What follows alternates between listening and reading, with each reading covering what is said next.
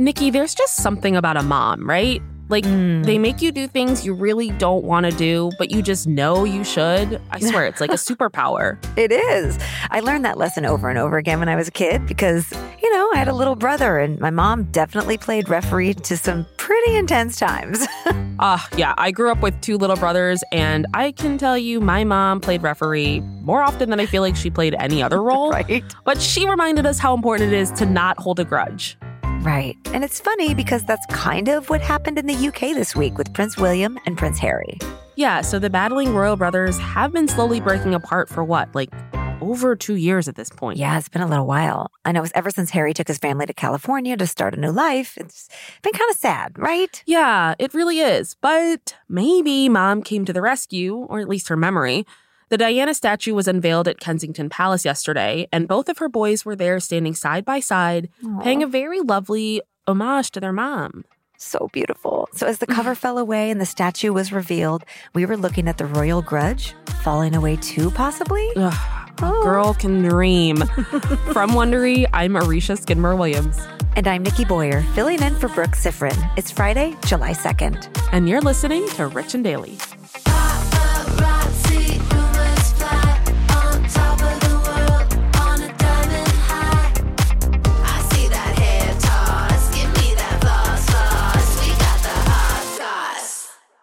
All right. Well, Nikki, as you know, today ends in Y, so we've got some royal news. I love it. The truth is, the royal family really never disappoints, right? And this week is no different. But this week, it's good news for once. Yes, finally. Woo. So Princess Diana's 60th birthday would have been yesterday, and her 2 sons, Prince William and Prince Harry, they came together to unveil her statue in the sunken garden at Kensington Palace. Should we do the rest of... No. Nope. Anyway, it's going to take us down a road we didn't want to go down. So the statue is a project that William and Harry commissioned together a few years ago. So it's actually been in the works for quite a little while. Yeah. The thing is, though, we had no idea what it was going to look like until they got out some huge British scissors to reveal the finished product. Wait, were they really British scissors? What? How do you know that? I mean, okay, I just assume whenever I hear the word unveiling that someone's cutting something with huge scissors, and they've got to be British. I don't know what they look like. Maybe they have the Union Jack. Can I order those on Amazon? Because I want some huge British scissors right now in my life. Okay, so the statue is Princess Diana surrounded by 3 children, and it's actually really beautiful. Yeah, it's so her, right? Her arms around the kids. It's just really touching. I love it. Yeah, it's bronze and shows Diana wearing this lovely outfit. Yeah, and actually some people think that her dress is a tribute to the dress that she wore on one of her holiday cards back in the 90s. Oh yeah, I've seen that holiday card and 100% agree. I loved the way it was arranged. They put the statue in this beautiful spot in the garden so that Diana is sort of framed by an archway of these vines. And it's just really pleasing to the eye. It's so lovely, so pretty. Yeah. So apparently the garden was given a major makeover for the statue, which that's always nice. Yeah. Why not, right? Do a makeover. Yeah. It's a good excuse. Who doesn't love a makeover? Gardens, right? people, we all love them. Apparently it was one of Diana's favorite places, and Harry and William would play there often as kids. So I'm wondering if they had any, I don't know, they're standing where they used to play when they were little. It's just very nostalgic and very sweet. Yeah. What a lovely tribute. And I love that it features 4,000 flowers, which I don't even know what that looks like because that's, I feel like the most I've ever been in the presence of is 10 flowers, but anything for Princess Diana. I want to go there and look at these beautiful flowers and cut them with my giant British scissors and take some home. Sorry. No, I would not do that. Come on, people. Of course have some not. respect. So the creative team, they focused on making the space that would have a flow, right? Yeah. Like a calming environment with artwork and flowers. And I have to say, I think they nailed it. Yeah. I know I could use a calming environment in a lot of places, so maybe I'll look at hiring them. So you would think that the whole royal family would be in attendance for this event, but not so much. I know, right? It was just Prince William and Prince Harry, Diana's sisters, and her brother, which I have to say for a royal event is kind of nice, right? Yeah. But let's not forget, Arisha, that these brothers are apparently in a giant feud. Right. Hello. Right. So ever since Harry and Meghan did that tell-all interview with Oprah back in March, the interview heard round the world, rumors have been swirling about how bad Harry and William's relationship really is. Yeah, remember Harry described the relationship with William as being one of space when Oprah asked, one of space. And he claimed that William wasn't really supportive when Meghan was dealing with some really serious mental health issues. So I know that was going down. It's very layered, it feels like, with the two of them. A lot of layers, yeah. Yeah, and then, when they moved to California and then when Prince Philip died, the speculation of like how William and Harry would act at the funeral. I mean, we're all watching, from afar, but can you imagine your family on blast like this? If somebody was looking at the dynamic between me and my brother, it'd be scary. And people are commenting like how they look, which I'm going to join those people and say that the brothers looked pretty brotherly yesterday. They did. They were all smiles, which was refreshing. I mean, could you imagine if they weren't? Like, what are they going to throw down in front of the cameras in front of their mom's statue? I mean, that would be statue unveiling Jerry Springer style. Give us what we need. Oh, my gosh. But, it was a big deal. People have been wondering for weeks how they would act at this event. They did put on a pretty united front, I have to say, chatting in the garden and greeting family together before the unveiling. It seemed very authentic, I should say. Yeah.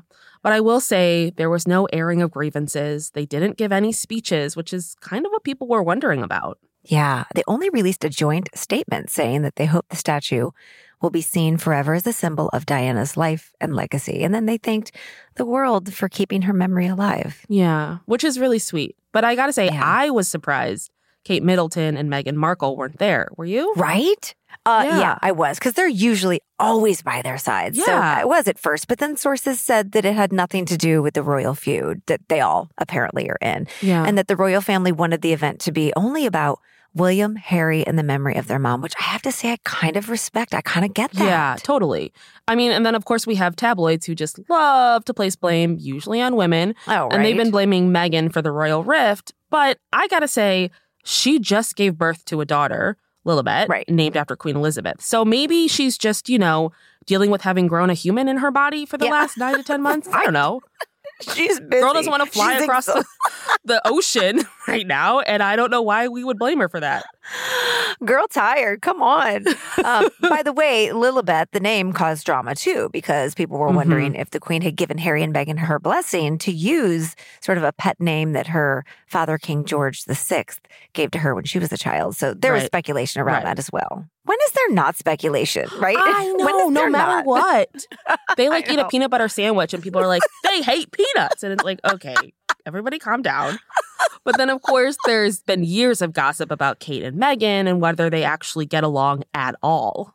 I did see reports that Kate might be trying to kind of patch things up with Meghan and get these brothers back together, right? I would love that. Apparently she's been reaching out to Meghan since Lilibet was born last month, sending cards and gifts. So, maybe the ladies can mend these fences. Yeah, maybe this unveiling is actually truly genuinely the beginning of a reconciliation between the brothers and their wives.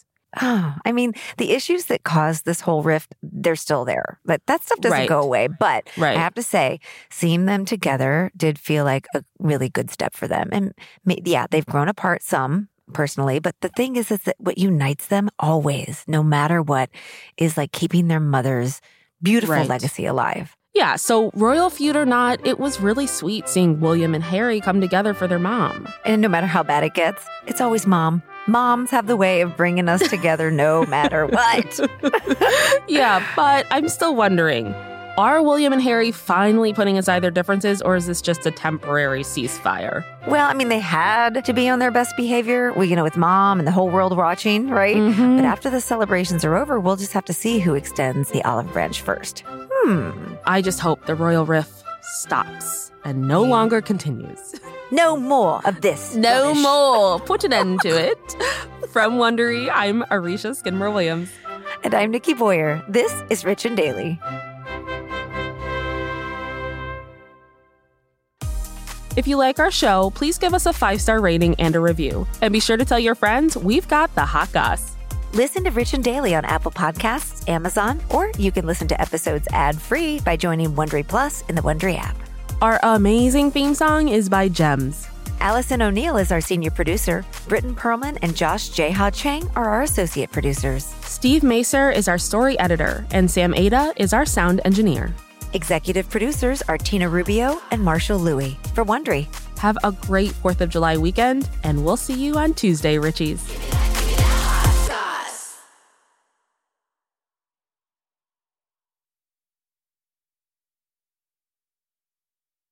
Nancy's love story could have been ripped right out of the pages of one of her own novels. She was a romance mystery writer who happens to be married to a chef. But this story didn't end with a happily ever after. When I stepped into the kitchen, I could see that Chef Brophy was on the ground, and I heard somebody say, "Call 911." As writers, we'd written our share of murder mysteries. So when suspicion turned to Dan's wife, Nancy, we weren't that surprised. The first person they look at would be the spouse. We understand that's usually the way they do it. But we began to wonder, had Nancy gotten so wrapped up in her own novels There are murders in all of the books that she was playing them out in real life? You can listen to Happily Never After, Dan and Nancy, early and ad-free right now by joining Wondery Plus in the Wondery app or on Apple Podcasts.